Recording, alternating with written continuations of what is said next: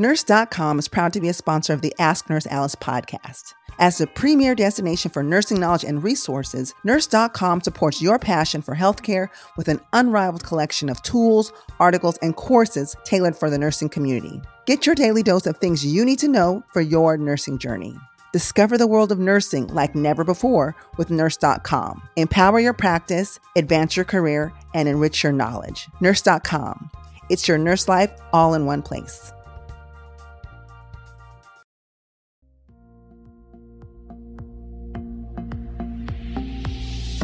You're listening to Ask Nurse Alice, presented by Nurse.org, where Alice Benjamin combines no-nonsense advice with thought-provoking interviews. Please welcome to the show the National President of the American Nurses Association, Dr. Ernest Grant. Thank you. Glad to be here. I'm very honored to speak with you. These are some very challenging times, Dr. Grant. So to be in this position of leadership, I can only imagine has been a role that's kept you very busy. It has. And it also calls my hair to get a little grayer too. That's wisdom. I've heard that gray hair is wisdom.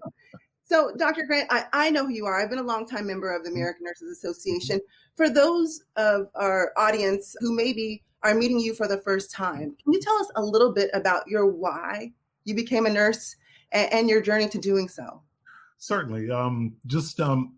Originally I wanted to be a doctor. I wanted to be an anesthesiologist, actually.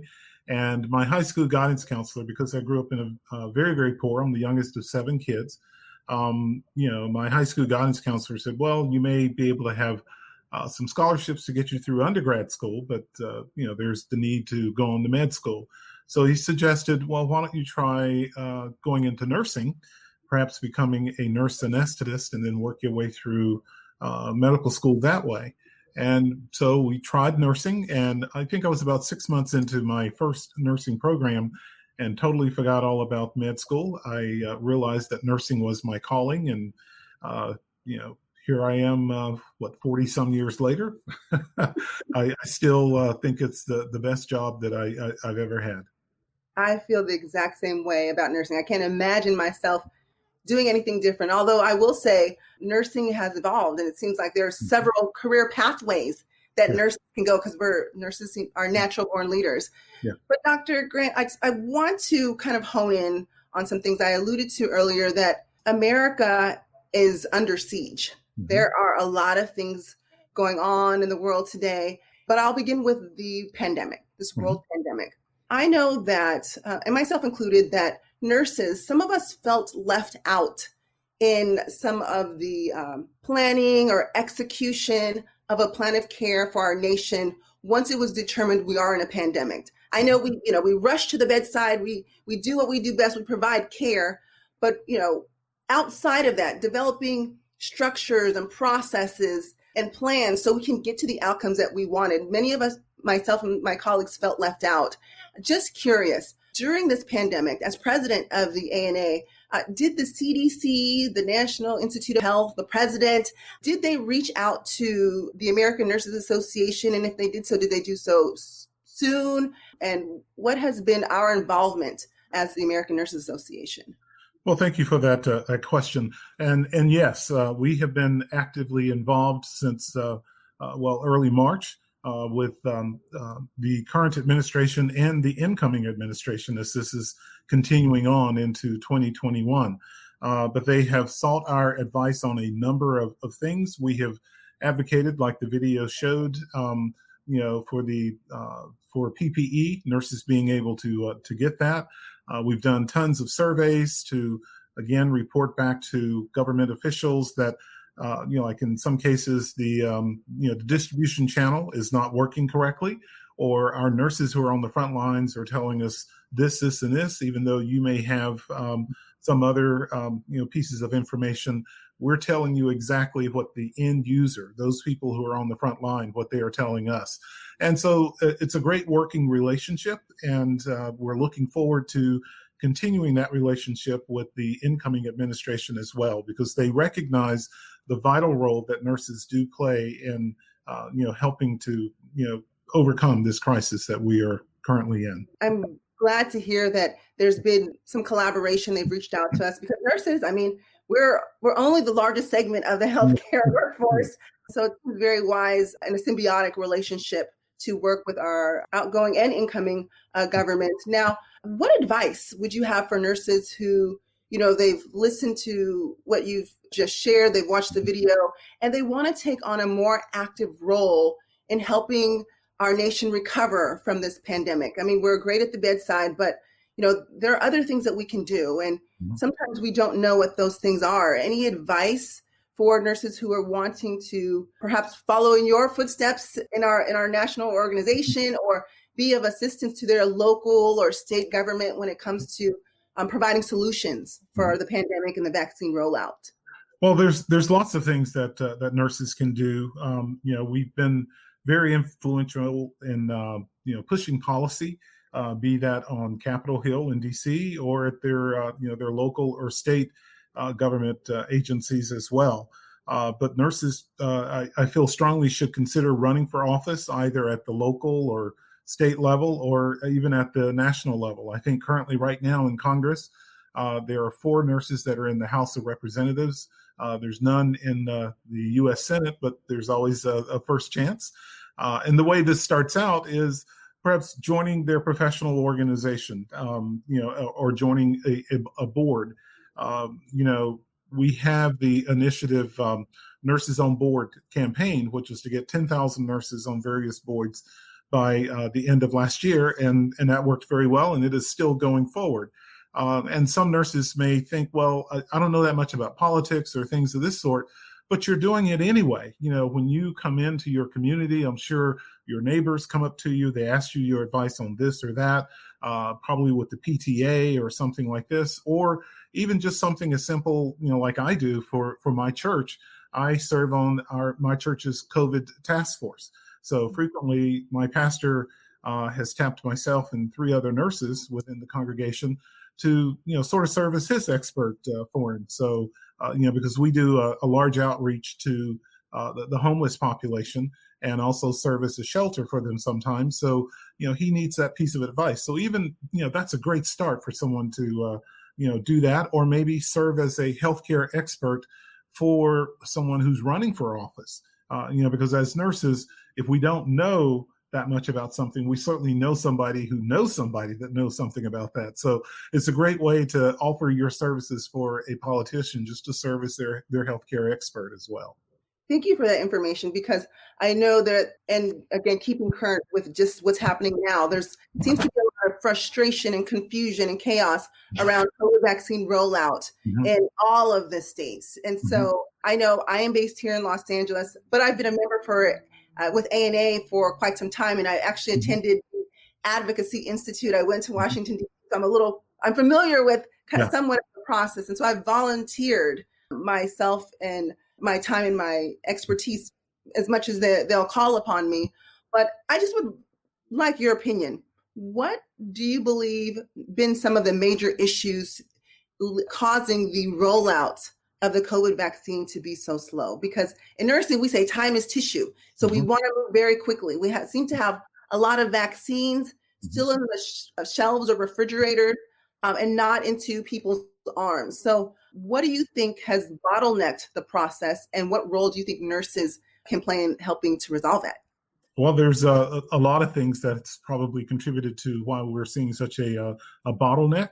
The distribution plans, whether or not a community or a state is ready, for that. And it also perhaps will depend on what type of vaccine they're getting. If they're getting the Pfizer vaccine, which, as you know, requires a very special type of freezing.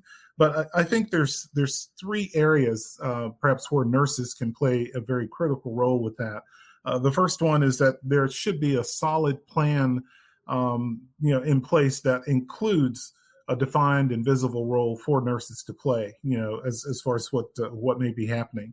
I think second is that nurses need to be at the table, helping to make those decisions, and also role model, the behavior that we expect, the citizenry of the United States to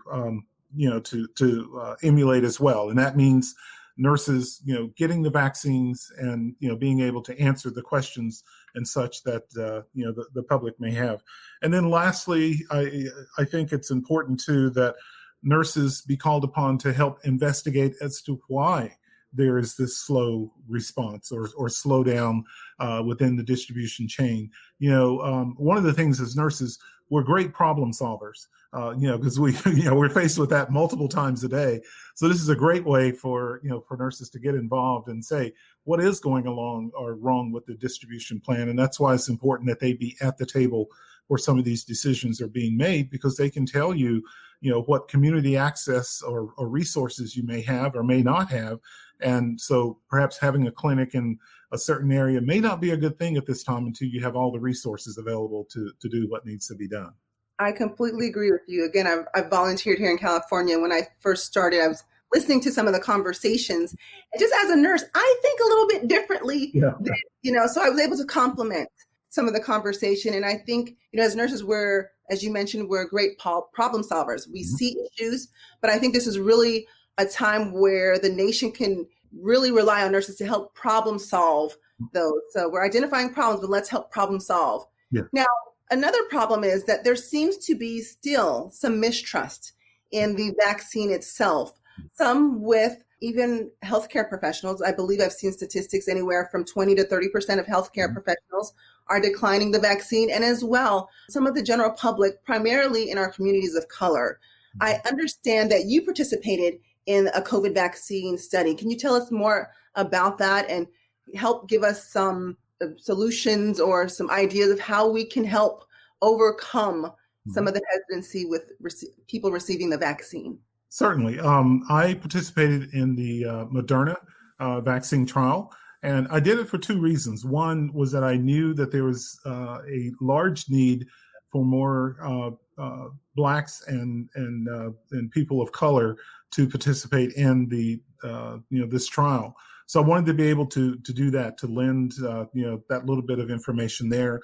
The other being the leader of the nation's 4.3 million registered nurses, I also did it so that once the vaccines were approved, that nurses who may have some hesitancy would look around and say, well, hey, our leader participated in the clinical trial and, nothing happened to me. I mean, I had the expected side effects, which was, for me, it was chills and a little bit of fatigue.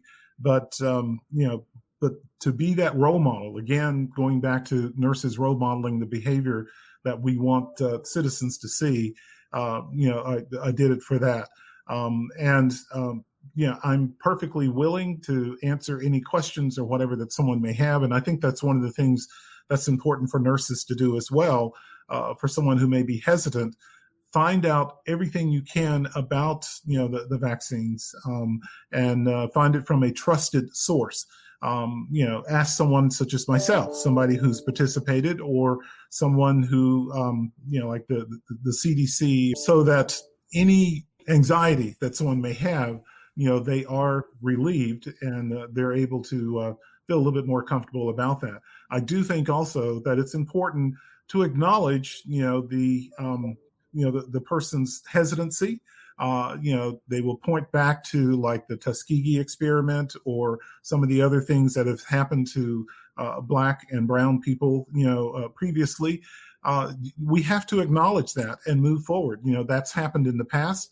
We're not going to be able to change the past, but I also like to stress that it's important that they think about what happened as a result of that. Now we have in place the fact that you can't just willy-nilly do, experimentation on anybody. There has to be the informed consent. There has to be the review board.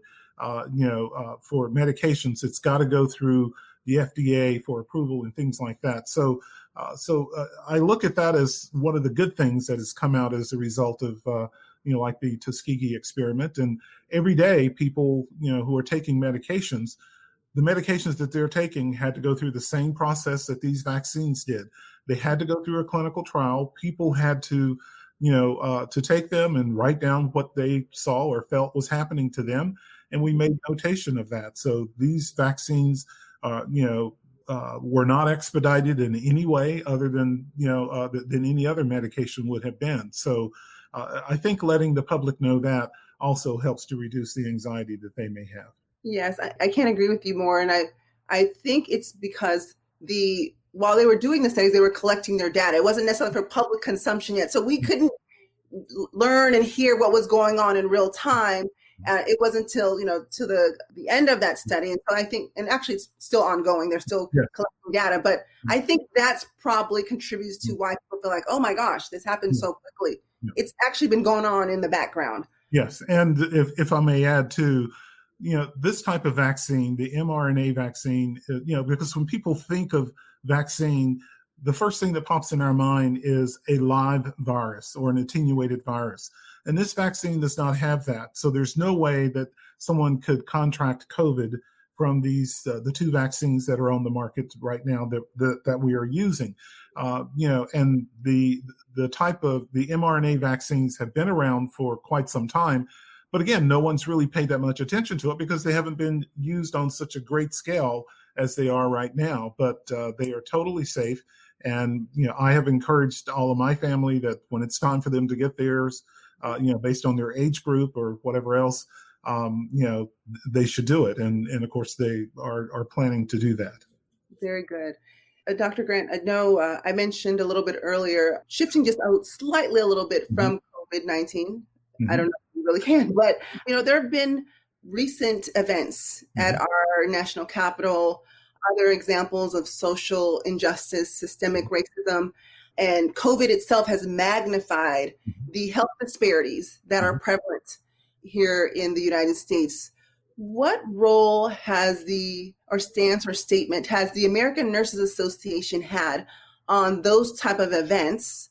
And the part two of that is, what are we, American Nurses Association, doing to help improve the diversity in our workforce? Okay, well, let me answer the first part of that question first, and that is, we talked about the code of ethics for nursing. So I want to be absolutely clear to say that racism in the nursing profession and in our society does not align with the code of ethics, with interpretive statements that the ANA purports.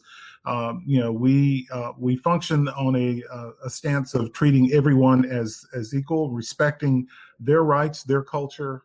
We're just trying to be all embracive.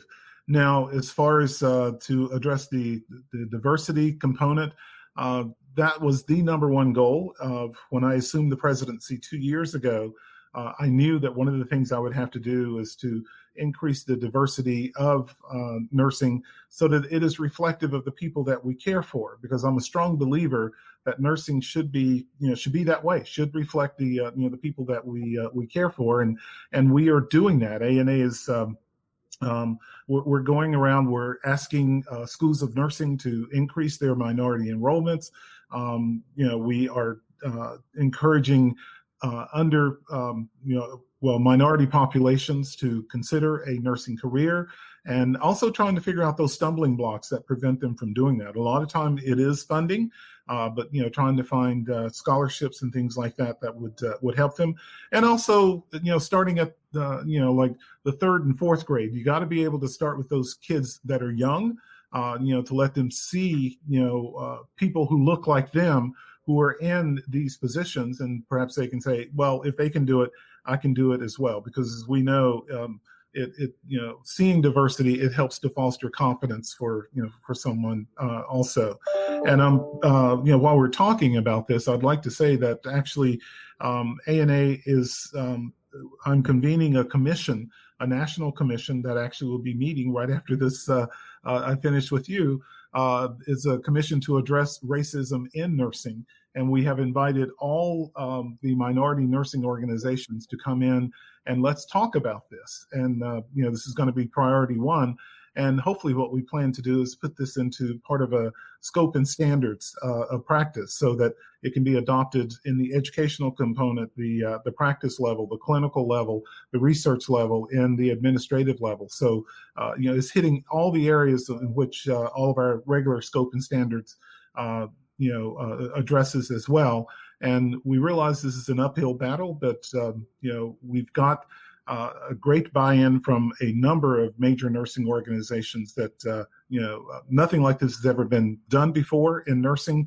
So I'm very proud that we're making this initiative. Well, it sounds very exciting. And I will say this, we here at nurse.org would like to be a part of that to help extend the message out, because it takes a village. Yeah. All of our professional nursing organizations and all of the other popular media, popular nursing media, including social media, but we definitely would be honored to be a part of that to help disseminate any information that comes from that work group. Again, Dr. Grant, I mean, there's so many things going on in the world today. I really salute you, because I don't know that there's ever been an ANA president who's had a tenure with so many extenuating circumstances. You've definitely risen to the challenge. We appreciate you.